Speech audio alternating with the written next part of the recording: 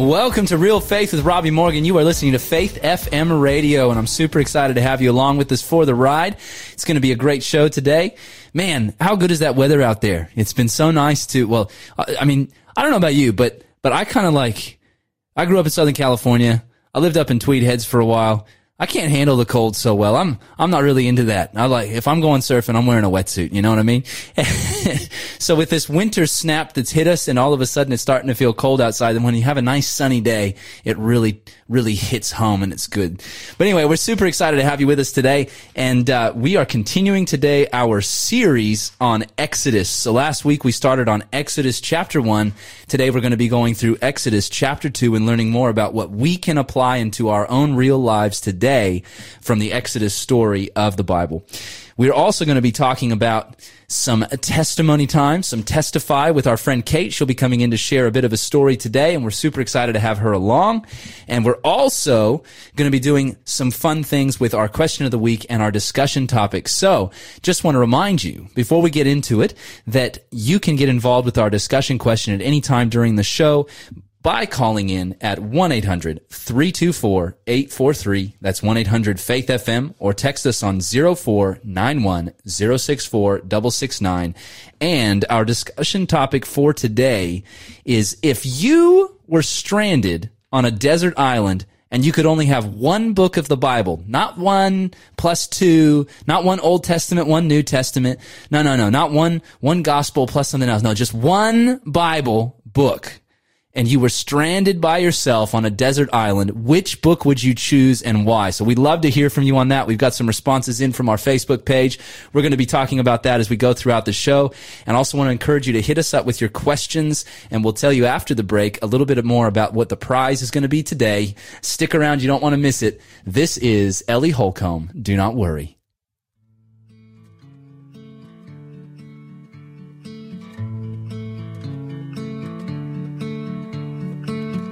See the birds that are singing in the spring air. They're given everything they need. They don't worry where their next meal will come from. They don't worry about a thing. So just look around you and try to listen to the song creation sings. And don't you worry, 'cause you're in the hands of the God who made everything.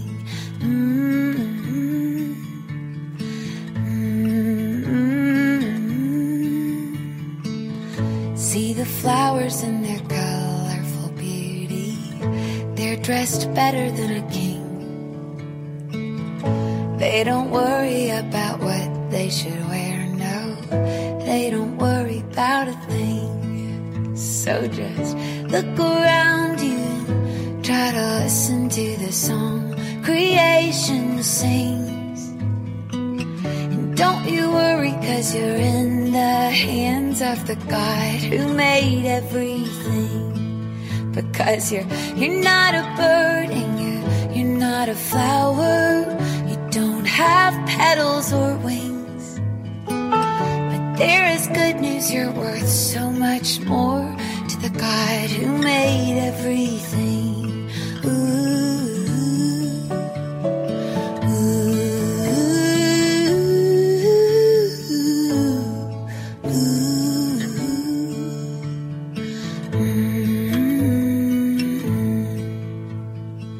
So when you worry about today or tomorrow and the storms that they might bring, try to remember that you're in the hands of the God who made every single thing. Welcome back to Real Faith. You are listening to Faith FM Radio, and stoked to have you back with us. It's come a fun time of the show. I actually really love the whole show. I really enjoy coming and doing the radio. And one of the things that I really enjoy is this segment we're about to do, where we talk about the weird and wonderful world that God has made. So, Shell, how are you going today? I'm good. Oh, this is good news. Are you ready for some reactions? I am. You don't sound that ready. You should sound more excited. All right. So seeing as we're going to be talking about Moses and talking about the Exodus, I thought it might be an interesting thing to learn about today. Some fun facts about the desert. Now, here's a question for you. Do you like the desert? No. Whoa, no. Why don't you like the desert? What's there not to like about the desert? Sand. What? You don't like sand? No. Do you not like the beach? Oh man. Where do you like to go, Shell? This is I'm a becoming a lake therapy person. session. I like the lakes. There's sands at lakes. Not necessarily. No. It depends on what kind of lake. There aren't sands at every beach too. They got all of Europe seems to have these pebble beaches. Yeah, that's right. Okay. Croatia has like pebbles. Oh, I love the beaches in Croatia. Oh, you like the pebbles? I love the Yeah. sand. Oh, so good. Anyway, I didn't come to talk about sand, but there is lots of sand in many deserts, so I can see the connection. But let me give you some fun facts today. We're going to be learning about deserts. Now, fun fact for you, I used to live in the desert. Southern California is a semi-arid desert, so it's not a full-blown Sahara desert, but it is definitely a desert. We get very little rainfall in Southern California. And also, I lived in Las Vegas in high school, and that is a proper desert. So, all right. Question time for you is this. So we know that 2/3 of the planet is covered in water. Yes. But how much of the land surface is desert? Take a guess. Take a healthy stab. You've got this look of dismay on your face, Shell. You got to be quicker than that. A quarter. A quarter. Close. 1/3 of the whole planet's land surface is actually classified as desert. Now, here's a question. How do you classify something as desert? Does it just mean that nothing grows there? What is a desert? Well, fun fact for you today is fulfilled. Don't stress. I've got the answer for you. To be classified as a desert, an area has to lose more moisture than it acquires in the year. So there has to be a loss of more moisture per annum than there is rainfall to replenish it, so that it's losing water faster than it's replenishing it. So it's not staying equal, it's not gaining, it's actually in the red. It's losing water throughout the time. So it may or may not look exactly like you expect, but it is definitely losing moisture. Do you like to run? You a runner? I don't mind it. You don't mind. I like to run, except that I have problems with my knees, so I don't do it very often, and that makes the running worse. So I in my mind, I would like to run, but I don't do it that much anymore. But one of the things that is really fascinating is I got into, when I was running, I was really keen on trying to get towards doing a half marathon, seeing how far I could push myself. I got to 11 Ks. I was pretty stoked with that. That was the most I ever got. But there is a race. It's an ultra marathon race. So this is a race that is longer than a marathon. It is called the Four Desert Ultra Marathon Series. There you go. 4 Deserts race. And it goes through 4 of the largest deserts in the world, and they are ultra marathons. So the distance is longer than a marathon. You got this terrified look on your face. So how do they get from the one? So these deserts wouldn't be next to each other. So they have to fly to these different deserts. Okay. So it's 4 separate races. 4 separate races. Okay. And the 4 deserts that they do are very interesting, right? So an ultramarathon, again, is longer than a marathon distance. It's a 250 kilometer 6-stage foot race. Check that out. 250 kilometers. So check this out. The first race is the Atacama Crossing. So this is in South America. And this is the highest desert by elevation in the world, if I remember correctly. Then you've got the Gobi Desert Race, and that is in Asia, Mongolia kind of region. And then you've got the Saharan or Namibian Race, and that goes across the Saharan Desert in Africa. And then you've got the last desert race, which is the final one. And I want to do a guess. What is the other desert race? What's your guess? So we've got the highest elevation. We've got the lowest elevation for that size of desert, I suppose. Now that I think about that, the Death Valley is probably lower. Okay. Is it one here? Could it be? No, it's cold. It's a cold desert. It's a cold desert. Okay. You got 5 seconds. 5. I don't know. 4. I'm very 3. bad with geography. Antarctica. Did you know that Antarctica is actually a desert because it's losing more moisture than it's gaining in a year? No, that's interesting. Crazy, right? So when did it become classified as a desert? I have no idea. It's a great question. You'll have to ask Dr. Google on that one. Okay. But they actually run a foot race in Antarctica. So there's lots of fun things that you can learn about deserts. You can also find water in the desert. One thing that they encourage you to do in the military in SAS survival training is that you dig a hole and you put a plastic bag over it and a rock over it, and that moisture out of the ground will evaporate and get stuck to the plastic and drip down, and you can capture that in a cup. So there you go. Weird and wonderful facts for today about the deserts. This is Reawaken, the Old Rugged Cross. On the hill far away stood an old rugged cross, the emblem of suffering and shame.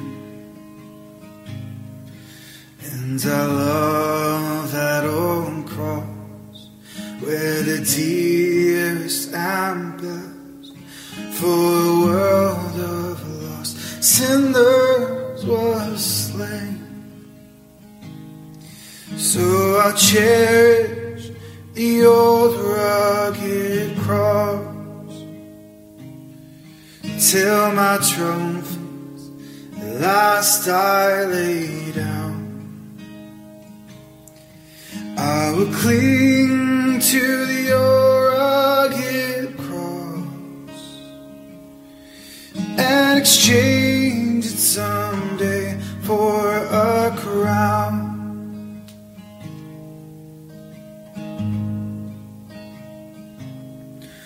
Oh, that old rugged cross, so despised by the world, has a wondrous attraction for me.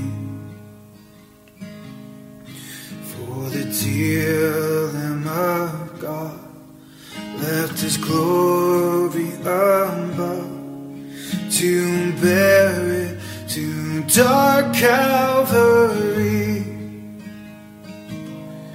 So I cherish the old rugged cross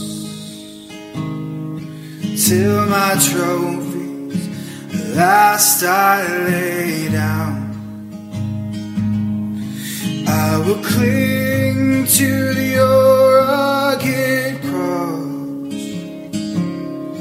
and exchange it someday for a crown.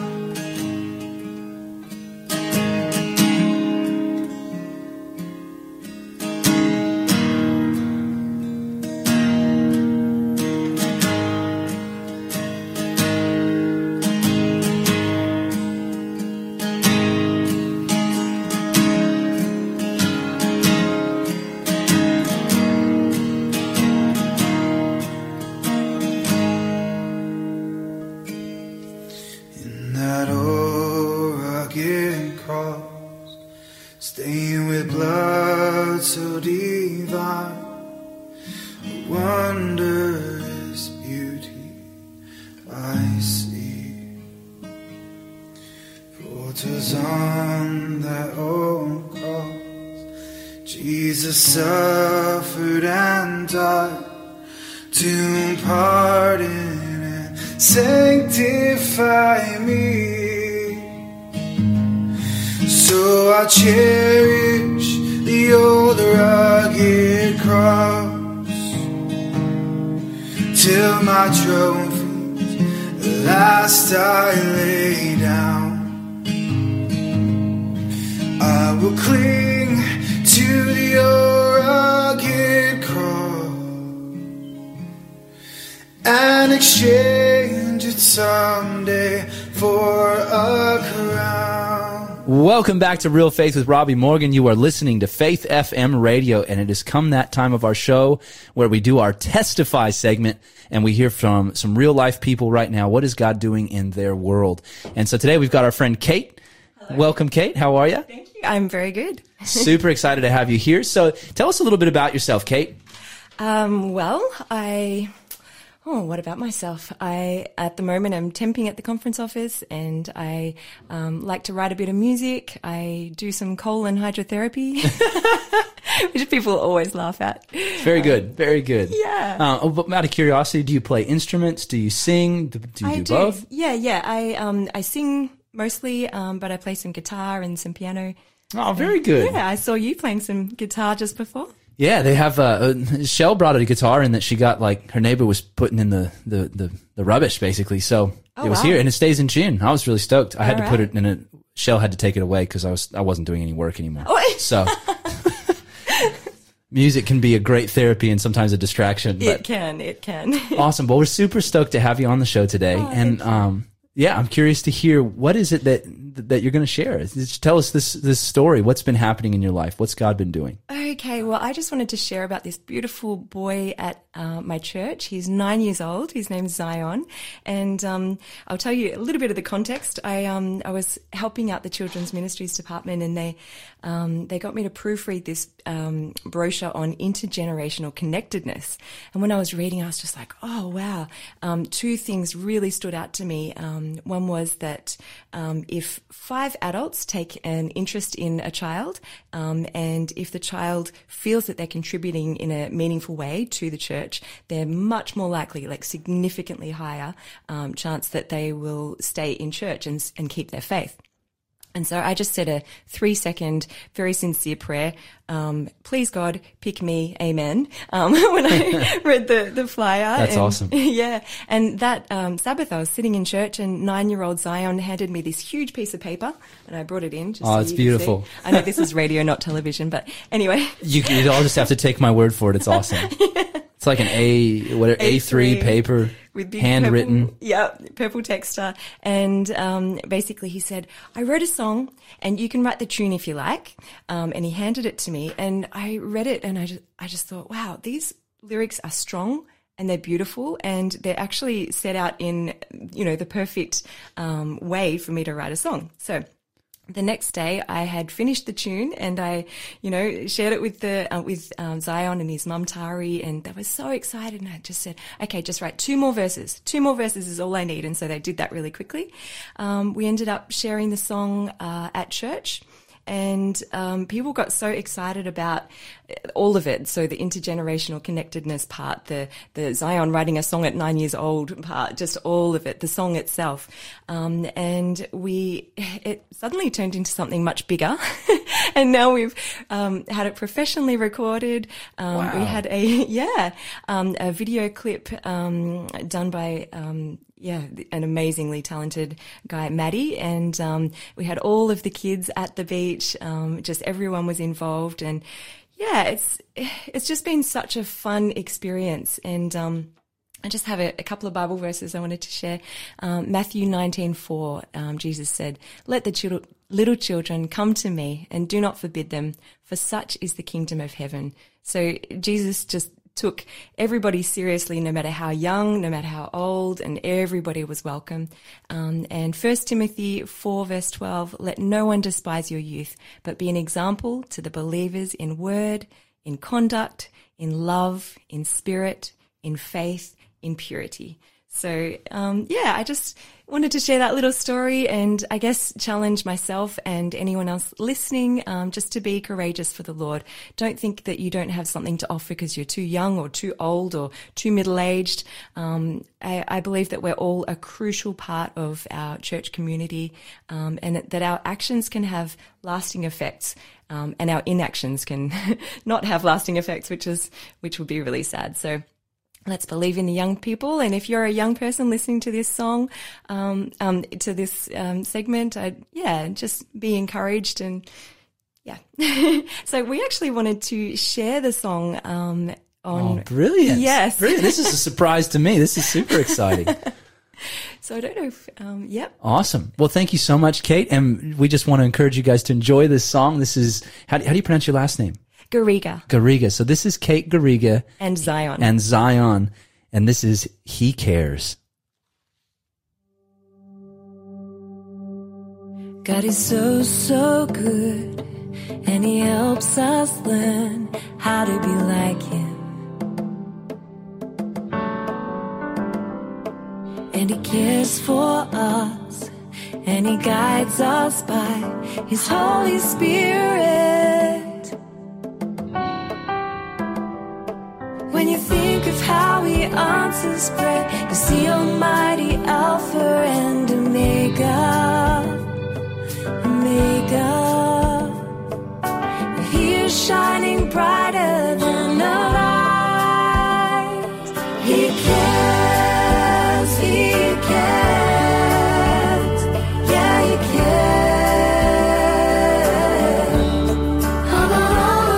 He cares, he cares, yeah, he cares. God is merciful, he is kind and true. I wanna be like you. He will be my guide. When I fall, I'll rise by his spirit. Hear the nature around us speak, his almighty hand written all over, all over. He is shining brighter than the light. He cares, he cares, yeah, he cares. He cares, he cares, yeah, he cares. As I sing these words, by his grace I learn he's watching over me. I don't wanna make promises I'll break, not to Jesus. He's my God and he's my Savior. He's the only Alpha and Omega, Omega. He is shining brighter than the light. He cares, he cares, yeah, he cares. Oh, he cares, he cares, yeah, he cares. God is so, so good, and he helps us learn how to be like him.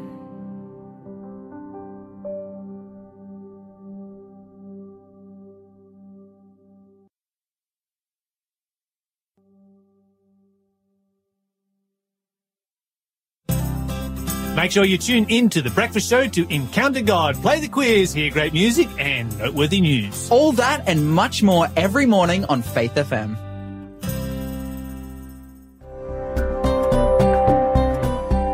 You're listening to Faith FM, positively different radio.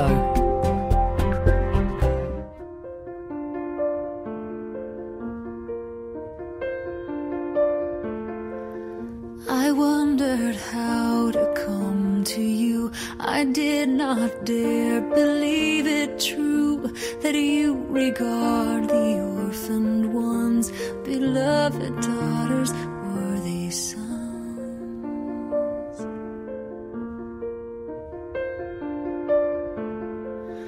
The broken and the barren too, I heard could find some rest in you. What kind of love in injury's place would leave instead the stain of grace? So I come in sorrow, and I come in shame. I come to the cross with my pain, just as I am without one plea, but that thy blood was shed for me, and that thou bidst me come to thee, O Lamb of God. I come,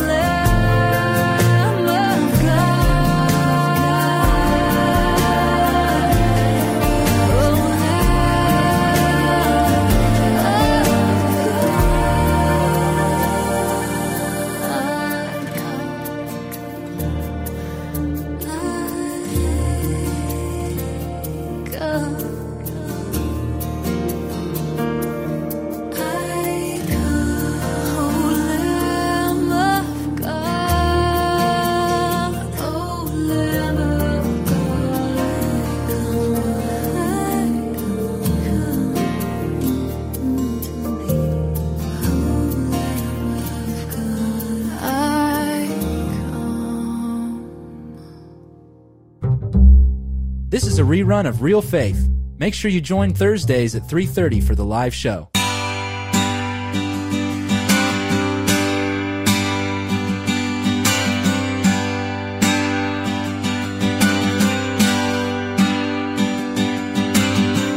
Down at the cross where my Savior died, where for cleansing from sin I cried, there to my heart was the blood applied. Now I sing glory, glory, glory to His name.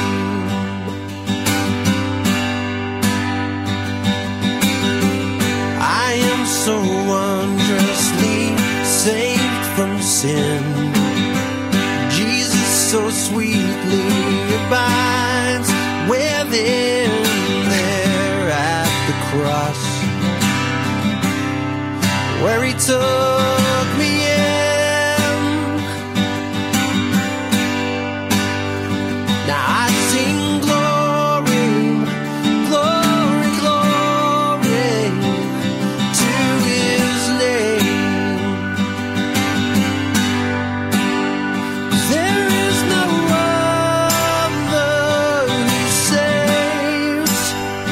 There is no other who heals. There is no other who gives His own life we might live. Come to this fountain so rich and sweet. Cast thy poor soul at the Savior's feet. Plunge in today. Be made complete. And we'll sing glory, glory, glory to His name. And we'll sing glory, glory, glory to His name. There is no other who saves. There is no other who heals. There is no other who gives His own life so we might live. I'll sing glory, glory, glory to His name.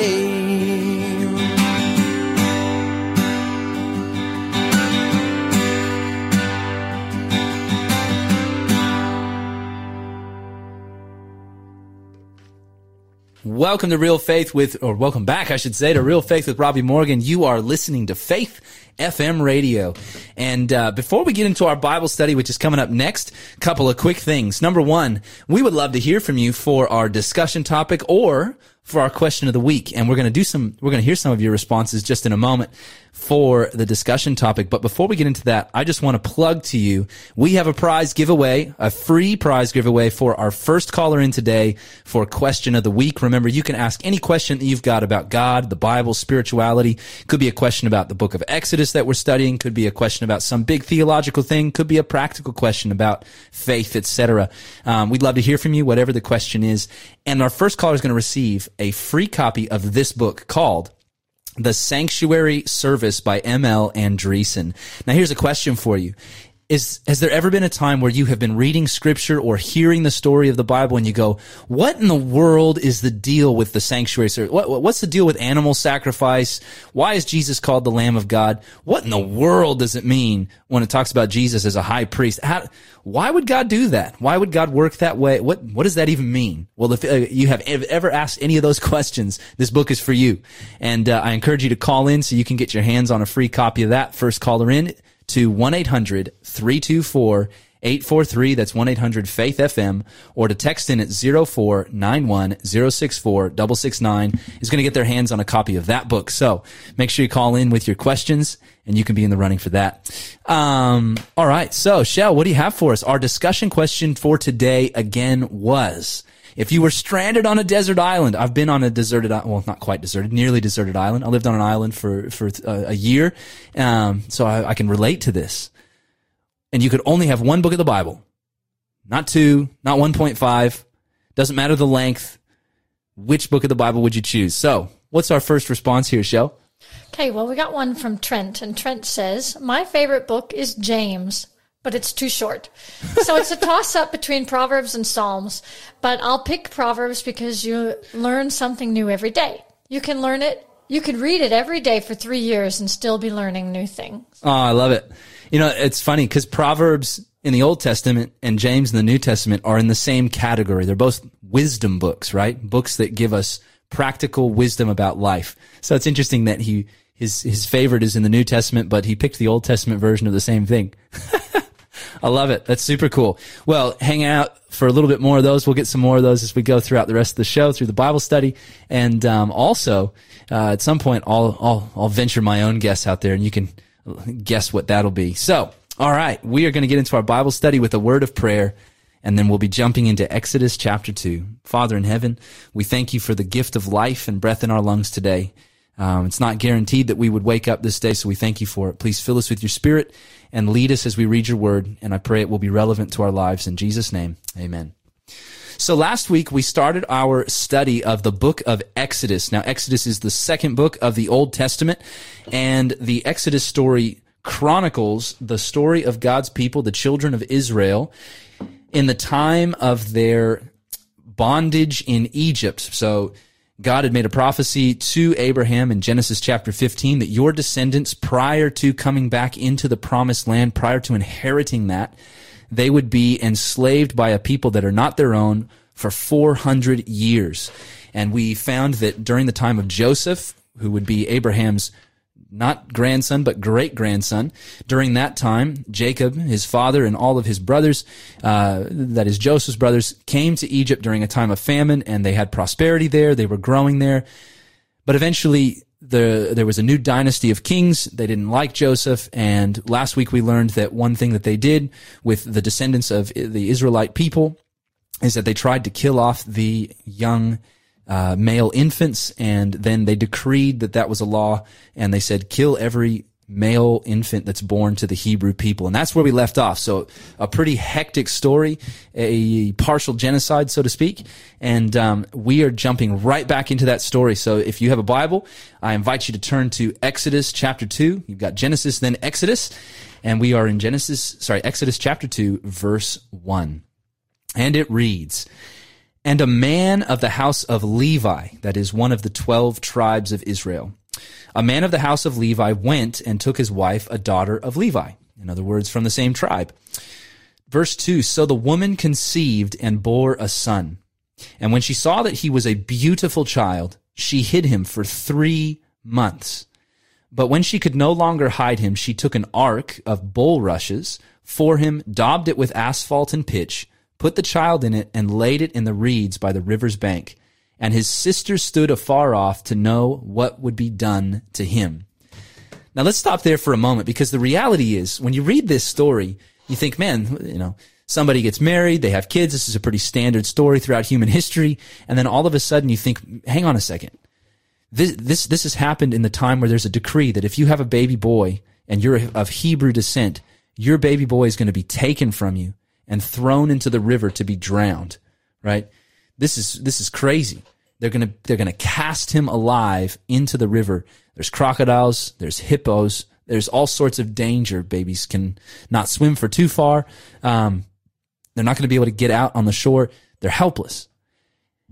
And for 3 months, it says, 3 months, she is hiding this baby successfully. Now, I don't know about you, but I have not met many 3-month-old babies or under that are very quiet and placid and never cry or make noise. So this is pretty supernatural. This is pretty miraculous that she was able to hide her child for that long.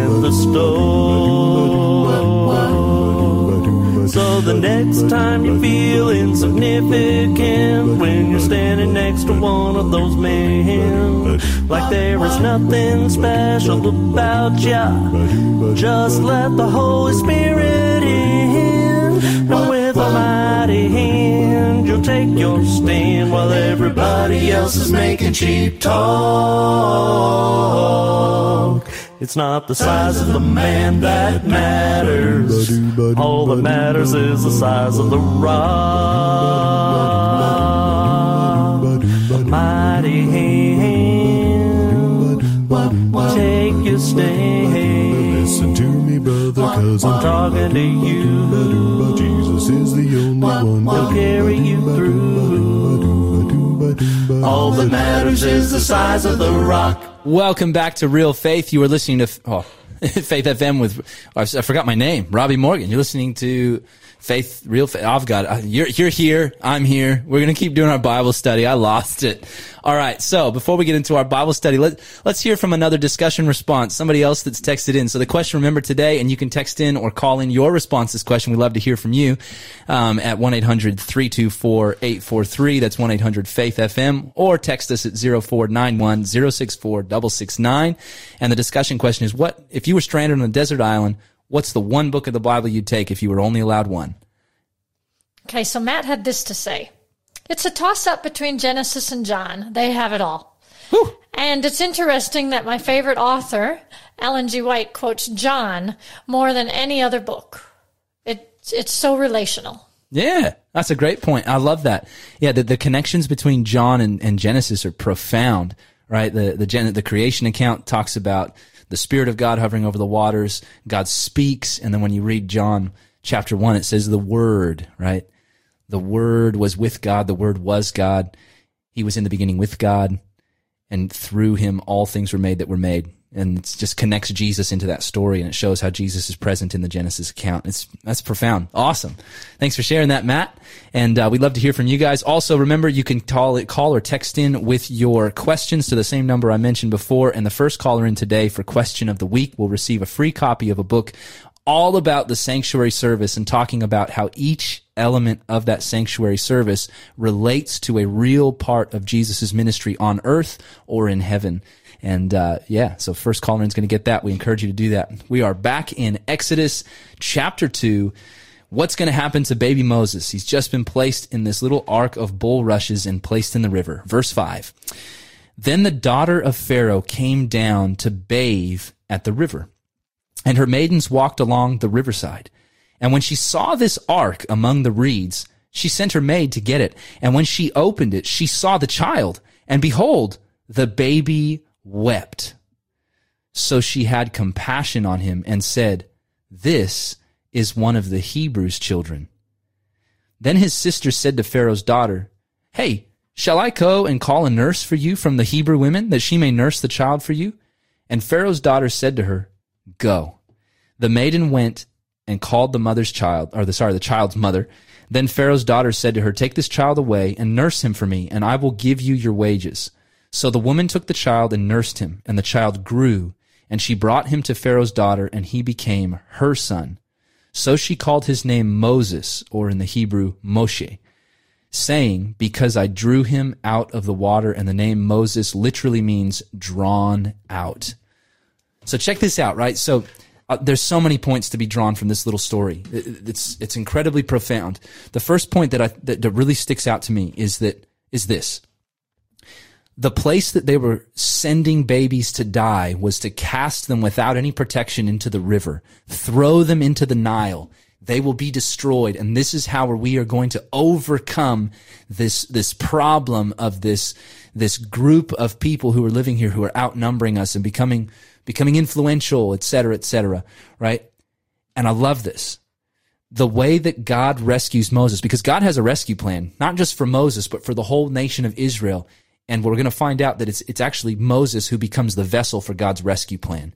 Now check this out. Not only that, but the very place of suffering, the sentence of death was not to be avoided. God didn't rescue Moses by taking him away from the river of death, but by preserving him and saving him, delivering him through what was supposed to be his death. And there are some huge shockwaves that should be going off in our brains right now when we think about what this could be talking about and pointing forward to. Number one, God is able to take us through the trials and bring us out delivered on the other side, right? And not only that, but God didn't take Moses and rescue him by not allowing him to go through the trial, but he preserved him and gave him protection to go through the trial. And that suffering that was supposed to prove to be his end became the vessel, so to speak, for his deliverance, right? He's not saved from the river in the sense that he never had to go to the river, but he's put into a place of safety, into this ark. And that ark is placed in the water, and he's delivered through that in that space. The second place this points to also is this really points forward to the ministry of Jesus, doesn't it? Jesus did not rescue humanity by avoiding the cross, but he was delivered by going through the suffering, and it's through the suffering that deliverance came. And in a very similar way, we are not always, as followers of Jesus, delivered from suffering in the sense that we don't have to go through difficulties or trials. But often, in fact, God's plan to deliver us involves going with him safely through trial, through suffering, so that we may be delivered in the end. And I love that. That's a powerful point, powerful message. Second thing that we can draw from this passage that I think is super significant is when you look at the story, you've got the daughter of Pharaoh. Now, she becomes a vessel for salvation, right? She becomes the person, the conduit for salvation for Moses' life. She is the very daughter of the person who has put the death sentence out there on Moses and all the other babies. And when you think about this, there's a huge lesson in this. Not everybody that belongs to the world is totally controlled by the world, right? Jesus says, I have sheep and other folds, and I must go out and call them, and they will hear my voice and recognize me, and they will follow me, and there will be one shepherd and one flock. And here's the point. It's very interesting to me that God provides a person who's going to rescue Moses, who's actually a part of the dynasty of the kings who have sentenced Moses to death, right? God is able to bring deliverance from the strangest of places. And notice it says that the reason that she rescues Moses is because she had compassion on him. And the reality is that there are people out there who have compassion, and they may not be drawn to Jesus out of the moral values that they were raised in. They may have grown up in a totally Christless space, but there's a sense of compassion, and that's a gift of the Holy Spirit. And when they see these things, they have compassion, and God uses that to be a witness to them and can do his purpose through people who didn't even realize they were participating in the plans of God. This is Chris Renzema, Caught in the Reeds.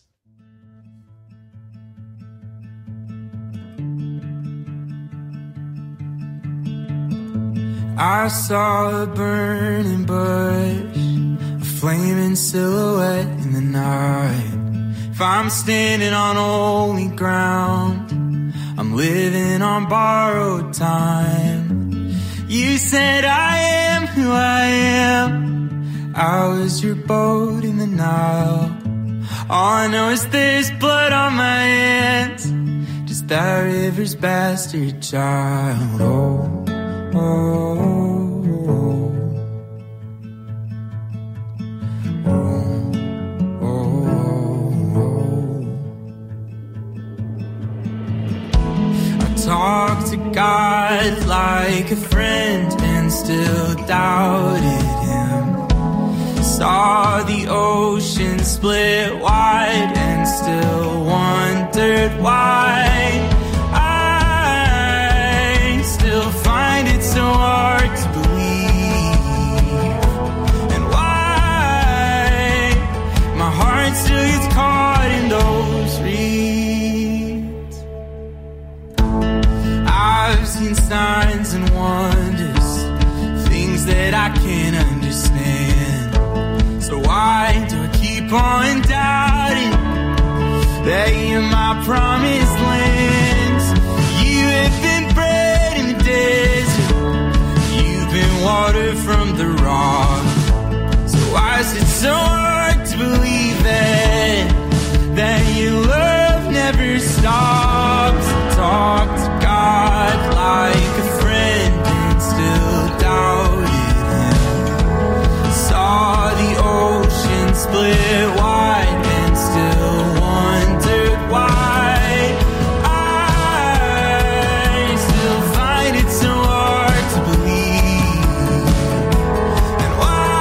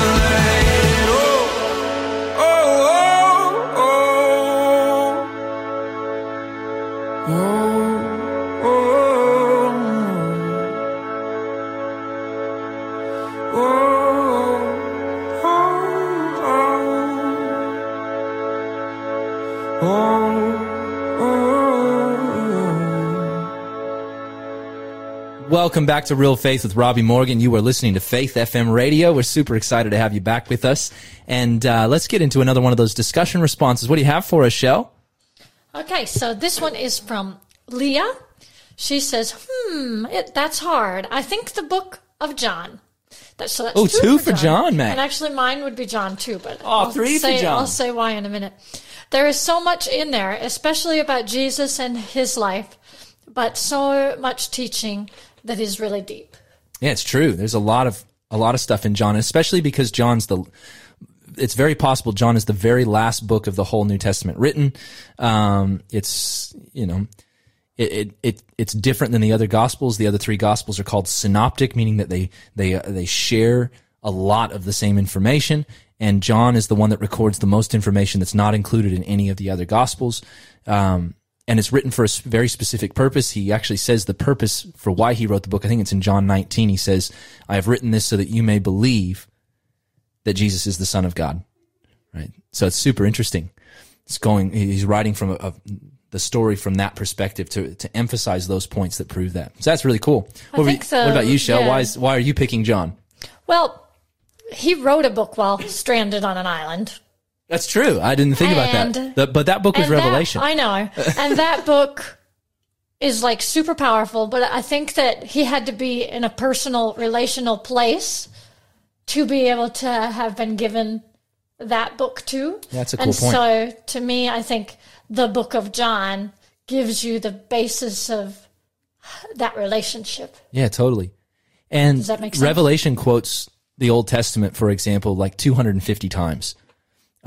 It's really hard to understand Revelation without the rest of the Bible. So you might have Revelation there, but if you didn't know the rest of the Bible already, it's going to be a lot harder to understand Revelation anyway. So maybe that's an interesting point to note. And it's hard to watch for the signs when you're out there on a deserted island by yourself too. All right. So you can call in with your responses to our question, what book of the Bible would you take with you on if you were on a deserted island? And what are those numbers again? I think we need those numbers. Yeah, I'm going to give you those numbers in a sec, but also you can call in with your questions for the Question of the Week section, and the first caller in again is going to get a free copy of a book called The Sanctuary Service that goes through and explains a lot of the depth of the whole meaning of the sanctuary service, the sacrifice of the animals, all of the stuff that happens in Leviticus. So super interesting. First caller in to 1-800-324-843. That's 1-800-FAITH-FM. Or text us at 0491-064-669. All right, let's jump back into Exodus chapter 2, and we are now up to verse 11. So fast forward about 40 years. You get to Exodus chapter 2, verse 11, and it says, Now it came to pass in those days, when Moses was grown, that he went out to his brethren and looked at their burdens. And he saw an Egyptian beating a Hebrew, one of his brethren. So he looked this way and that way, and when he saw no one, he killed the Egyptian and hid him in the sand. And when he went out the second day, behold, 2 Hebrew men were fighting. And he said to the one who did the wrong, Why are you striking your companion? Then he said, Who made you a prince and a judge over us? Do you intend to kill me as you killed the Egyptian? So Moses feared and said, Surely this thing is known. When Pharaoh heard of the matter, he sought to kill Moses. But Moses fled from the face of Pharaoh and dwelt in the land of Midian, and he sat down by a well. Now, it's interesting to think about the fact that we have no idea basically about the first 40 years of Moses' life, except that he was a beautiful child. He was rescued.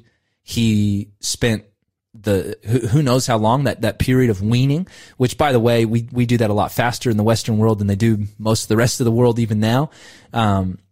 He was probably weaned until he was at least 4 years old, maybe older, maybe 7. We don't really know exactly how long that time period was, but he was weaned by his mother, nursed by his mother. So what's amazing about this, think about this. He goes through this river in this ark of made of bulrushes. He's pulled out. He's rescued by this woman who has compassion on him. And God, through all of this, does a miracle where through Moses' sister, who says, hey, hey, do you need somebody to nurse this baby? Because obviously you haven't had a baby, so you can't nurse him. You're not lactating.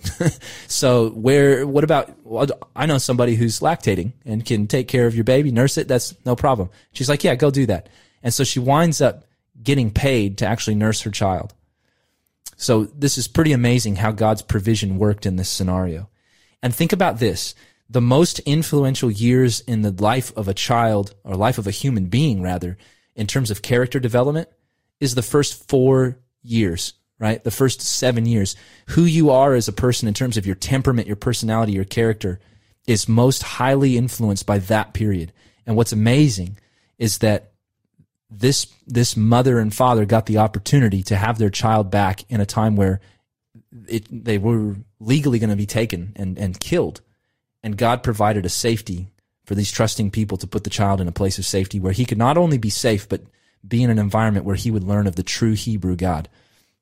And so that's about all we know, except that he was raised in the palace. Now, being raised in the palace, he would have been trained in all of the ways of Egypt. He would have learned history. He would have learned the arts. He probably would have been exposed to the Egyptian teachings, and he would have understood their myths. He would have been exposed to mathematics and whatever other things were there. But this is one of the most important things to think about. He would have been trained in their arts of their politics and in the arts of their warfare. And so when we think about this, for 40 years for Moses, he was trained in the ways of Egypt. And I want you to think about this as we come into this story. He was trained for 40 years or close to it, 30 odd years in the royal courts, and he was learning to think. He was being trained to reason as an Egyptian would be trained to reason. He was being prepared for a position of authority and rulership in the Egyptian model, which means he would have been trained in Egyptian ways of thinking. And I want you to think about this for a moment, because when we read in Acts chapter 7, it breaks up Moses' life, and it says that Moses had 40 years in Egypt here, and then he had 40 years in the wilderness before God called him, and then he had another 40 years of leading the children of Israel. And so his life is broken up to this. And what's really interesting to note is we see the influence of Egypt on his thinking already. Because watch what happens in the story. He comes out, he goes to check on what's happening with his people. And when he comes out there, he sees somebody being wronged, abused by the Egyptians. And when he sees him, notice what he does. He doesn't immediately stand up and say, hey, stop that. Stop this abuse, this maltreatment. What's going on here? No. He starts to look, and he looks one way, and it's clear. And then he looks the other, coast is clear. And only then does he engage in physical violence against this Egyptian. And it says that he murders him. By the way, this is second-degree murder, not premeditated, but it was planned right there on the moment, in the instant. But notice, he didn't just go out and address the wrong just because there was injustice. He was looking out for his skin. He was looking out to make sure he wasn't going to get caught or covered up, because he's covering up the situation. So he kills the Egyptian. Not only that, but he buries his body and he keeps it all a secret. So Moses has come down to check on the people, and he's got an earnest desire. He's got a good desire in his heart to see his people freed. He probably knew the prophecy that the people would be delivered. And he probably thinks, I'm going to be the person that God's going to use to deliver the people. Why? Because he saved me and he put me in this position. If you know the prophecy, we're coming to the end of that time. I'm in the position to be able to help. But the problem is he doesn't know how to do it God's way. He wants to do it by force, by coercion. The problem is he's got too much of Egypt in his head. He's thinking in the ways of the world, because Egypt is operating not on godly principles, but on satanic principles of force and coercion. But that's not the method that God is going to have to bring him out, not the method that's going to glorify Egypt's ways. He now has to take Moses out of Egypt. And so in this space, he comes back down, and when he talks to the Hebrews don't want anything to hear about him. He's like, well, you're going to kill me like you killed the Egyptian? Oh no. Words got out. So what does Moses do? He panics. And when when the Pharaoh finds out about what Moses has done, he's gone. He bails. And at this point, just imagine the doubts in your head. I thought God was going to use me to deliver his people, but now I'm in exile. I'm cast out. I've got no way to do this. And he's sitting in this place. We find him by a well in the middle of the desert, totally lost, not knowing what in the world to do with himself. And that's the cliffhanger that we're going to come and take a break from. This is Randy Travis, Through the Fire.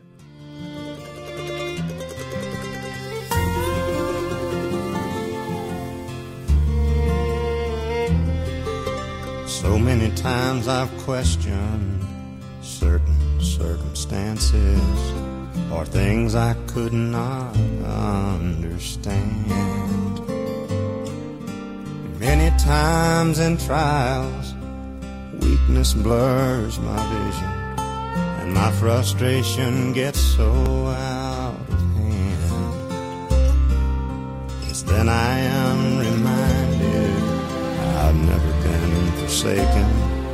I've never had to stand the test alone. As I look at all the victories, the Spirit rises up in me. It's through the fire my weakness is made strong. He never promised that the cross would not get heavy, or the hill would not be hard to climb. He never offered victory without fighting, but he said help would always come in time.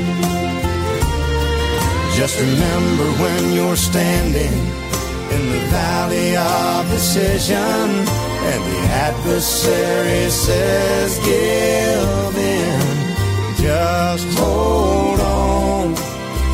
Our Lord will show up and he will take you through the fire again. I know within myself that I would surely perish if I trust the hand of God. He'll shield the flames again. He never promised that the cross would not get heavy, and the hill would not be hard to climb. No. He never offered victory without fighting, but he said help would always come in time.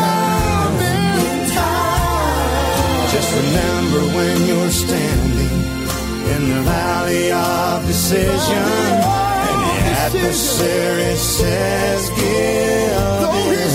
in, just hold on. Our Lord will show up and he will take you through the fire again. Yes, he will. Just hold on. Our Lord will show up and he will take you through the fire again.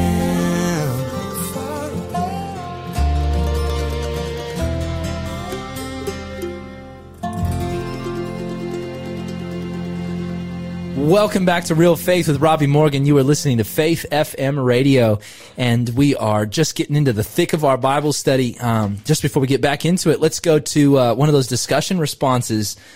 Have we got one there, Shell? We do indeed. So this one is from Lyle. Some people might know him from the Breakfast Show. But who's that? No. So he says, my favorite book is Daniel. But if I was stuck on an island all by myself, I think I would want Psalms. It would give me the peace I would need in solitude. That's cool. It's also the longest book of the Bible, so it probably gives you the most stuff to read. True that. 150 chapters, I believe. Oh, very cool. You can call in with your responses, what book of the Bible you would bring, and also call in with your questions of the week. And the first caller in is going to receive a free copy of the Sanctuary Service, getting a bit deep and meaningful about all of the sanctuary services that we see in the Bible. You can do so by calling in 1-800-324-843. That's 1-800-FAITH-FM, or text us at 0491-064-669. Yeah, so it's really interesting to think about what we've just read in that chapter, that Moses has spent so much time learning the ways of Egypt. He's learning how to fight the way the Egyptians fight. He's learning how to strategize the way the Egyptians strategize. He's learning how to move politically for change the way that the Egyptians move politically for change. And in the midst of that space, one of the challenges that we face in the world is God calls us to be in the world, but not of the world, right? God doesn't want us to just live in a commune and have no influence on the world. He calls us to be witnesses. However, in the midst of that world, we need to be in a space where we're learning from what God says and not being influenced by what the world teaches. Because let's be real, the world is in opposition to God's ways. And that's what we see all throughout Scripture, but we also see it all around us. And so Moses here has got a lot of things that he's learning that are not actually God's ways and God's method. So his intentions are right, but intentions aren't the only thing that matters. Actions also matter. So think about that as we read that. And so he winds up in this place where now he's exiled, and in verse 16 it continues. It says, "Now the priest of Midian had 7 daughters. And they came and drew water, and they filled the troughs to water their father's flock. Then the shepherds came and drove them away. But Moses stood up and helped them and watered their flock. When they came to Reuel, their father, he said, 'How is it that you have come so soon today?' And they said, 'An Egyptian delivered us from the hand of the shepherds, and he also drew enough water for us and watered the flock.'" Now, I want to take a pause there because this just really highlights what I was saying.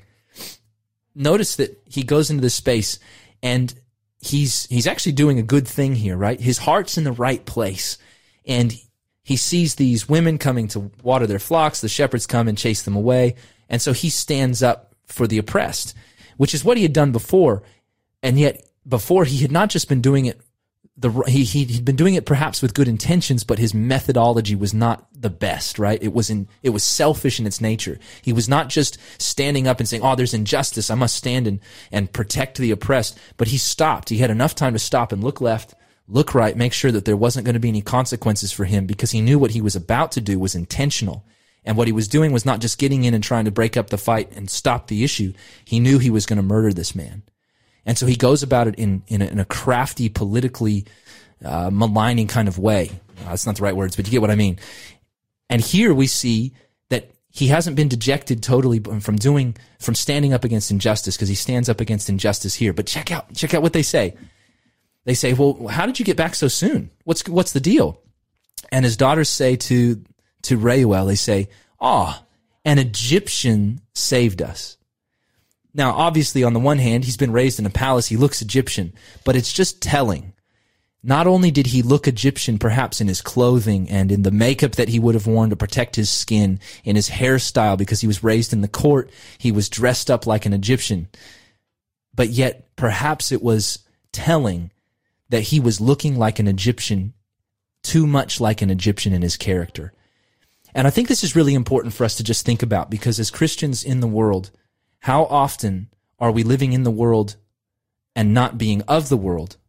To live in the world, to be in the world but not of the world, as Jesus says to do. But how often are we thinking we're doing that, but we're actually in the world and becoming like the world? Because that's what we don't want to do. And what's really fascinating to note is that Moses spends 40 years in Egypt, and then he goes into exile, essentially, in Midian, and he spends 40 years out of Egypt. And it's really telling that it takes this same amount of time to be out of Egypt before he's prepared enough for God to call him to go and deliver his people. And the interesting thing to think about there is that sometimes we think that a lot about how much we have to learn, but equally, there is so much that we have to unlearn. We have to unlearn the ways of the world. We have to unlearn these selfish ways of being. We have to unlearn those things. And with that in mind, this next song is called Unlearned, and it's by me. Here you go. Somewhere there.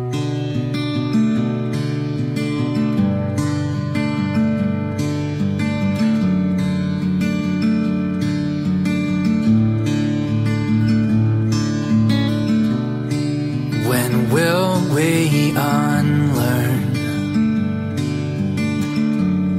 our violent treacheries and willfully spurn our false ideologies.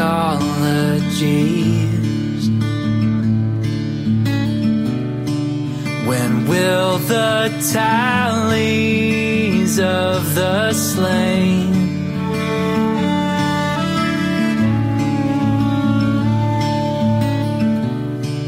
teach us the same blood runs through our own veins?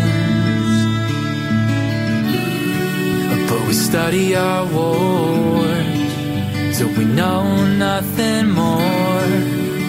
Aren't we misinformed?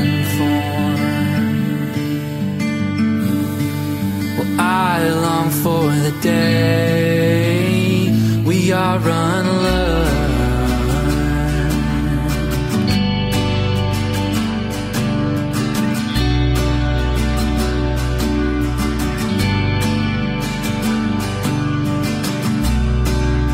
And when will we learn to play for more than keeps? When will children instead of blood run down our streets? When will our insatiable lust for self give way? When will we, like children, embrace each other's pain? But we study our wars, so we know nothing more. Aren't we misinformed? Well, I long for the day we are unlearned.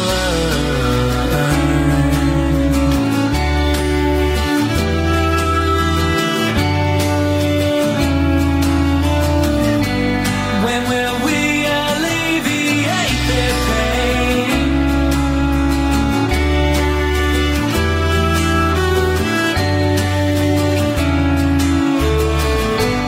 When will we displace our taste again?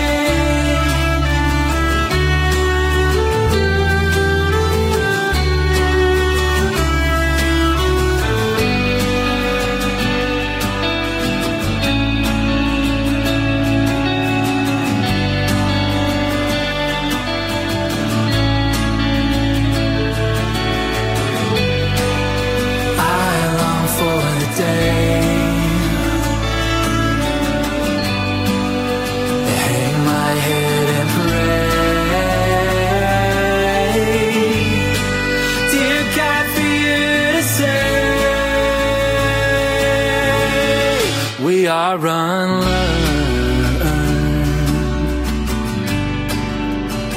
We are unlearned.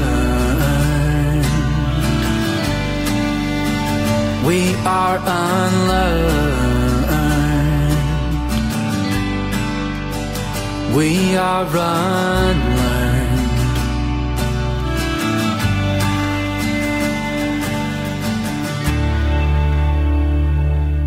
Welcome back to Real Faith with Robbie Morgan. You are listening to Faith FM Radio.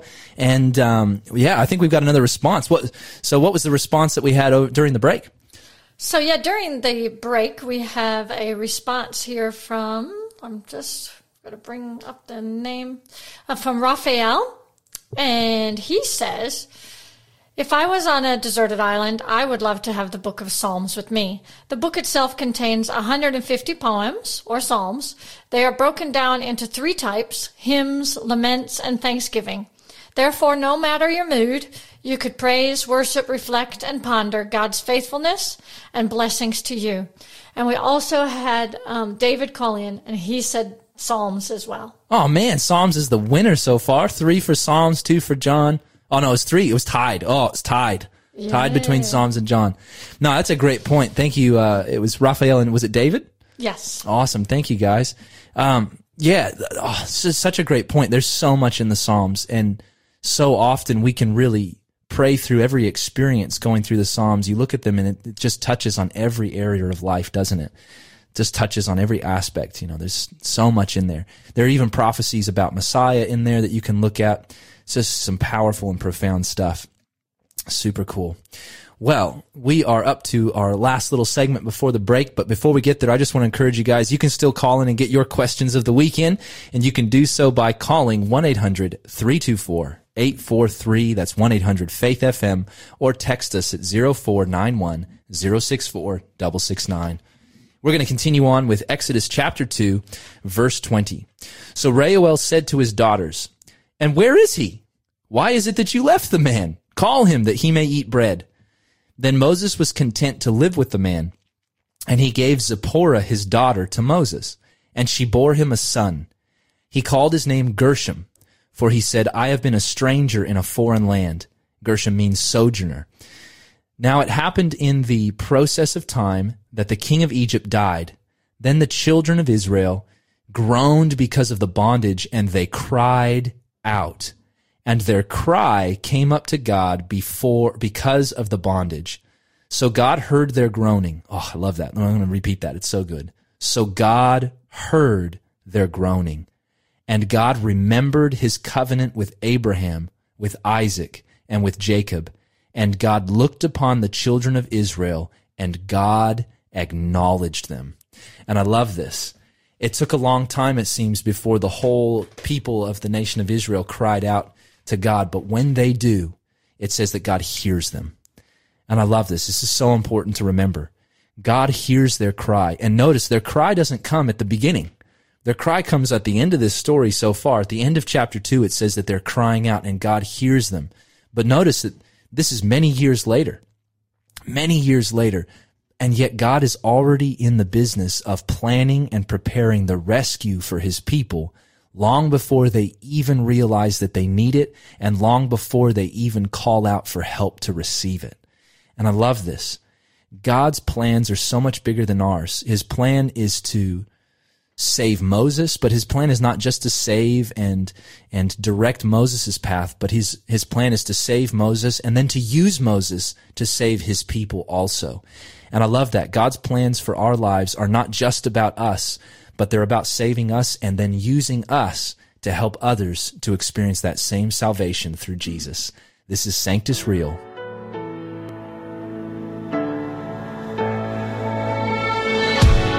I'm not a warrior, I'm too afraid to lose. I feel unqualified for what you're calling me to. Lord, with your strength, I've got no excuse, 'cause broken people are exactly who you use. So give me faith like Daniel in the lion's den. Give me hope like Moses in the wilderness. Give me a heart like David, Lord, be my defense, so I can face my giants with confidence. You took a shepherd boy and made him a king, so I'm gonna trust you and give you everything. I'll be a conqueror, 'cause you fight for me. I'll be a champion, claiming your victory. So give me faith like Daniel in the lion's den. Give me hope like Moses in the wilderness. Give me a heart like David, Lord, be my defense, so I can face my giants with confidence. I'm gonna sing and shout and shake the wall, won't stop until I see them fall. Gonna stand up, step out when you call. Jesus, Jesus, I'm gonna sing and shout and shake the walls, won't stop until I see them fall. Gonna stand up, step out when you call. Jesus, give me faith like Daniel in the lion's den. Give me hope like Moses in the wilderness. Give me a heart like fails, so I can face my giants with confidence. Yeah! Give me faith like Daniel in the lion's den. Give me hope like Moses in the wilderness. Give me a heart like David, Lord, be my defense, so I can face my giants with confidence. I'll face my giants with confidence.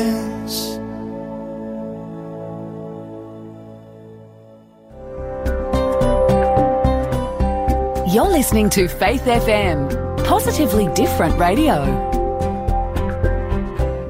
Faith FM has a brand new live show each weekday morning straight after the breakfast show called Tassie Encounters. Tune in for fascinating discussions of history, science, faith and personal encounters with Jesus. Tassie Encounters, live every weekday straight after the breakfast show on Faith FM. You're listening to Real Faith, but it's not as real as it could be. Why, you ask? Because this isn't the live show. So as good as this is, the live show is where it's really at. Join us every Thursday from 3:30 to 5:30 p.m. so you can be involved live.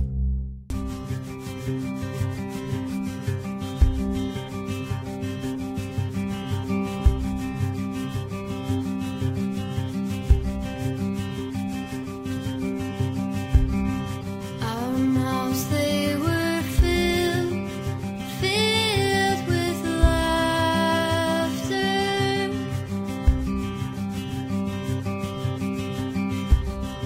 Our tongues, they were loose.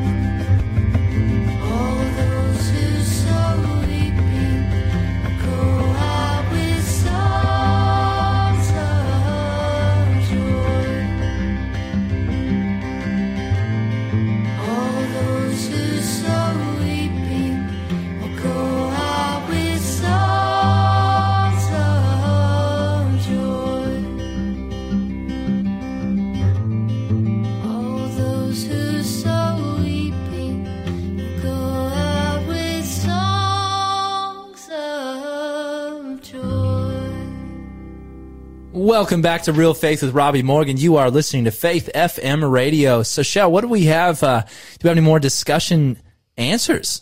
We do. So our discussion topic, of course, is if you were on a deserted island, what book of the Bible would you take with you? And we've got a few little answers here that we can stick together. So we've got a couple more contenders to go up against. Oh, let's do it. So far, we have the Psalms has 3. John has 3, and the others had 1 each, I think. Yep. Okay, and so we've got The Romans. big contenders. Romans, we've got 2 for Romans. So 2 for Romans. Harley and Rebecca, and Harley says it's all I'd ever need. That's a big call. That's a big call, I think, too, but yeah. So Alicia says Matthew, and I'm hoping that I pronounced your name right. Apologies if we've butchered your name. That's right. And yeah, she says because all I need is Jesus, and Matthew's got a lot of Jesus in there, so that's good. And Ben says it's a tough one, but he'd go with Luke. So we're getting a few for the Gospels here. And Lawson says Revelation, because I know I'd be blessed. Oh, that's true, because it says there's a blessing upon anybody who reads this book. Yes. Oh, man, that's good. So we still got a tiebreaker. Hey, we got a tiebreaker. And you still haven't told us and I yours. haven't said my answer. Well, my first thought was Philippians, because it's my favorite book of the Bible. Because my favorite passage. Know it pretty well, but I've memorized the big fat sections that I want to know, so it's hard. So difficult. I think I would probably. I want to pick John or Psalms, but I'm having such a hard time being the tiebreaker, man. I'm going to be real. I struggle with Psalms. Psalms is great, but I struggle to sit down and read it and just read it and read it. I need narrative. So I think for me, if I was going to pick between those two, I'd probably pick the Gospel of John. So I think John is the winner for today. But the truth is, no matter which book you would take with you, you would be the winner, because if you have any book of Scripture out there, you're the winner because you've got God's Word to keep putting into your heart and your mind. And they're all inspired, that's and right. God will talk to you through all of them. That's right. You can read all of them. You can read Leviticus. I've actually been really blessed by Leviticus in the past. All right. Well, thank you guys for your discussion, question, answers. Hey, Shell, I'm wondering what time it might be. Oh, question of the week. Yeah. Awesome. So question of the week. So what do you have for us today? Okay. Well, David, who called in earlier, he is very interested in the sanctuary. And so the question... Congratulations on the book, David. Thank you for your question. Yes. And the question is, talking of the sanctuary, why does the symbols of the sanctuary matter so much? Like the incense ascending. Such a great question. Why does it matter to learn about the sanctuary, right? Like some people would say, that's Old Testament, we're New Testament, that's Old Covenant, we're New Covenant, that's all in the past, we don't need to understand any of that. But the reality is that when you think about, first of all, when you think about the importance of the New Testament writings in and of themselves, the context of the New Testament writings is so deeply steeped in the Old Testament language, the Old Testament theology, the Old Testament stories, the Old Testament Torah, in order to really get the richness and the full understanding of what we're reading in the New Testament, we really need to understand the Old Testament, and a huge part of that is the sanctuary service. And I think it's really telling that when God was directing the children of Israel in how they were going to live, he didn't just give them the Torah, the first 5 books of the Bible. He also gave them a pictorial, physical, practical thing to do, and that was the sanctuary service. And when you think about that, the value of learning and understanding the significance of what those things means is going to really help to explain the language and the theology of the New Testament. What does it mean that Jesus is the Lamb of God? Like, what does that really mean? Because that's the pronouncement that John the Baptist makes when he sees Jesus. Behold, the Lamb of God who takes away the sin of the world. And we may be able to understand that from that context there to a large extent. And yet, if we really want to understand all of these things that are explaining the ministry of Jesus, the better we understand the sanctuary, the more we're going to understand the nuances of those things. So I would say that's one of the reasons that it's important, is it helps us to really understand the ministry of Jesus. It helps us to understand the writings of the New Testament. It's helpful for us to understand Revelation and Daniel and these prophetic books that are talking about things that will happen, things that now have happened. This combination of what's going on in prophecy from the time it was written until the end of time. God has put a lot of this stuff in with this language. The second reason I would say that it's valuable to learn what these symbols mean is because we are so far removed from that culture in many respects that sometimes we read into things that are said in the text that aren't there, or we miss points that are there because we don't have that cultural understanding of what was going on in the sanctuary. So that's what I would say to you, David, is there's a lot of value in that, and hopefully the book that you're getting will provide a lot of helpful information in breaking that down. But yeah, you've got the book of Hebrews, for example, and it goes through the priestly ministry of Jesus. Without the sanctuary service, none of that stuff makes sense. What does it mean? What was a priest's role? What does it mean that Jesus is our high priest and our mediator between God? What was the role of a priest in the sanctuary service? What was that symbolic of? Because God doesn't do things just haphazardly, but he does things with intention. And so every element of that tabernacle, which it says in Exodus, and I forget the chapter offhand, it says that sorry, I'm still trying to figure out what chapter it is. It just comes into my head. I think it's like 23 or something. But anyway, he says that Moses, you need to make this tabernacle, the sanctuary, after the pattern that is shown to you. And in Hebrews chapter 8, it tells us that pattern was a replica of what's really going on in heaven, right? A replica of how salvation really works, of what Jesus' ministry fully looks like. And the more that we understand that, the greater nuance and the deeper meaning and significance a lot of those things have to us, and we can understand Jesus' role in our life and his ministry, and like, what is Jesus doing now? All of those things can be understood because of the sanctuary. So yeah, that's what I would say. That was a really long-winded answer, but that's kind of left us with no time to answer any other questions. So we're going to come back in a moment from a song, and thank you so much for your question, David. And we want to continue to encourage you guys, whatever questions you have, you can send in even before next week's show. You can send those in and text them in through to our call line, our text line, or you can also send them in on our Facebook page, and we'd love to hear from you even in advance. Just make sure that you mention that it's for Real Faith. That's right. Put it in for Real Faith. Otherwise, they might do it on the breakfast show and we won't know about it. So make sure you get it in there, say it's for Real Faith, and we'll do that. This song is by Foreordained, and it is called Standard Bearer.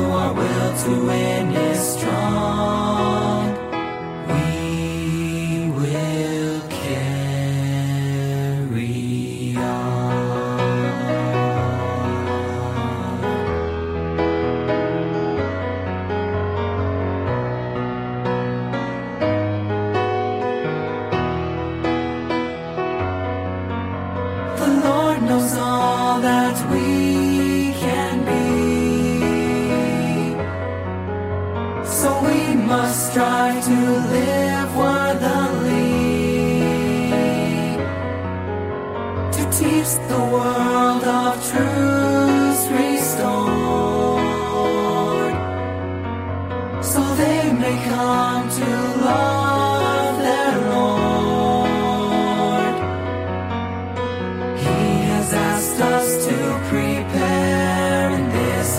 mighty work, and His standard we must bear as an ensign to the earth. This message that we must proclaim, this message we must give, is that He still lives.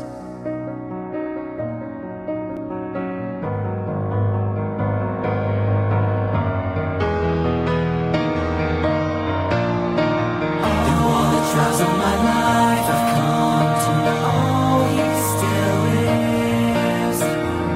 That the privilege is mine to show He still lives. That the words of God still live. Oh, He still lives. And there are miracles still here upon the earth. As we work, we need not fear. His hand is in all things. For His plan, He sent us here to share the joy it brings. So like a standard, we must be the witnesses that say, Christ our Lord reigns today.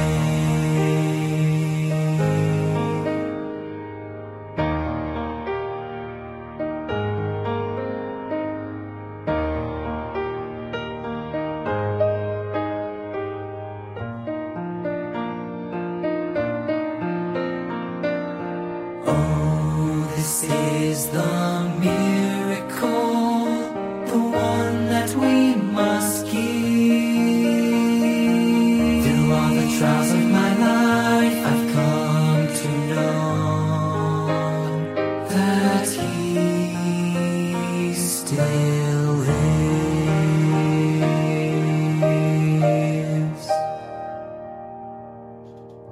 Welcome back to Real Faith with Robbie Morgan. You are listening to Faith FM Radio. Super stoked that you've been able to come along with us for the ride today. And we're just going to kind of wrap up with the end of our show. We're going to look at some applications. So what can we draw from this? Because I just think it's so vital when we read Scripture, we need to read it prayerfully and carefully, seek to understand what did it mean then, what does it mean now, and specifically, what does this mean for my real life right now, practically, real faith today? And I think as we look at this, as we look at this story, there's a bunch of lessons that we can take away. Number one, starting right back at the very beginning, I think it's just so valuable to understand there are times where people who are faithful to God are going to suffer. We really need to be aware and consider that following Jesus does not mean there will be no challenges. It does not mean there will be no difficulties in life. You are not guaranteed that if you're following Jesus, everything's going to be healthy, wealthy, and comfortable. In fact, when we look at this story, we see some people, the parents of Moses, for example, and the children of Israel at this time, there's no acknowledgement that they're doing anything wrong or deserving of punishment, and yet suffering comes. And that's just a fact of life. And what I really draw out of the story when we look at the story of Moses being saved through being put into the river is that oftentimes in life, the suffering, there just is suffering. And the way that God delivers us sometimes is to remove the suffering from us. Other times, He goes with us, and He's the ark, so to speak. He's the basket that we're placed in. If we stay there with Him, we stay close to Him, He gives us the protection that we need as we go through the midst of the suffering. And I think it's crucial to remember that, because sometimes when we go through difficult circumstances, we can ask the question, where is God? Why has God abandoned me? Why am I going through this struggle? Why am I going through this trial, this ordeal? But we need to remember that we're in a spiritual warfare. There's a spiritual battle going on, and God is not leaving us to our own when we go through these difficulties, but it's a time for us to draw near to Him, to draw close to Him for strength, because He will refine us through the difficulties, and He will draw us closer. And often, in the times of difficulty, we have a greater opportunity to be closer to Jesus than in the times of ease. because it's often when we struggle that we seek God the most earnestly. So I want to encourage you, if you're going through a difficult time, learn from the story of Moses that God is with you in the suffering and he will deliver you. But often that deliverance doesn't come from just never having difficulty, but it comes through God being with you and protecting you through the suffering, through the difficulty and the trials. What else can we draw from this story? I think that we can draw from Moses this fact, and this is kind of like overarching throughout the story, that we are called to be in the world, but not of the world. Now it's really easy and cliche to say, but what does that mean, right? How do I live in the world, but not be of the world? And I think, for one, it means that we're going to have to interact with people. I'm reminded of one of Paul's writings. He says, I'm not saying that you shouldn't associate with people who do sinful things at all, because otherwise you'd have to go right out of the world. But he says, but I don't want you to be making friends with people who profess to be believers and are willfully living in rebellion. He says, avoid those people. But he's not saying to avoid people who are in the world, who are confused, who do wrong things. He says to be in that space and be a witness in that space, and don't let it impact you. So we need to choose wisely who we spend our time with, how much time we spend with people, because of the influence that they can have. And we also need to make sure that we are spending significant time with Christ, spending time in his word, spending time in prayer. And I don't just mean that like read the Bible and pray, blah, blah, blah, but I mean like reflecting in prayer, asking God, what's going on with this stuff? How do I deal with this? How do I go through this situation?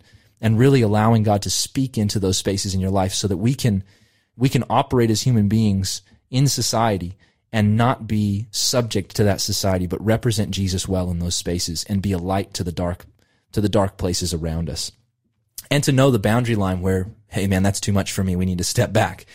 What else can we learn?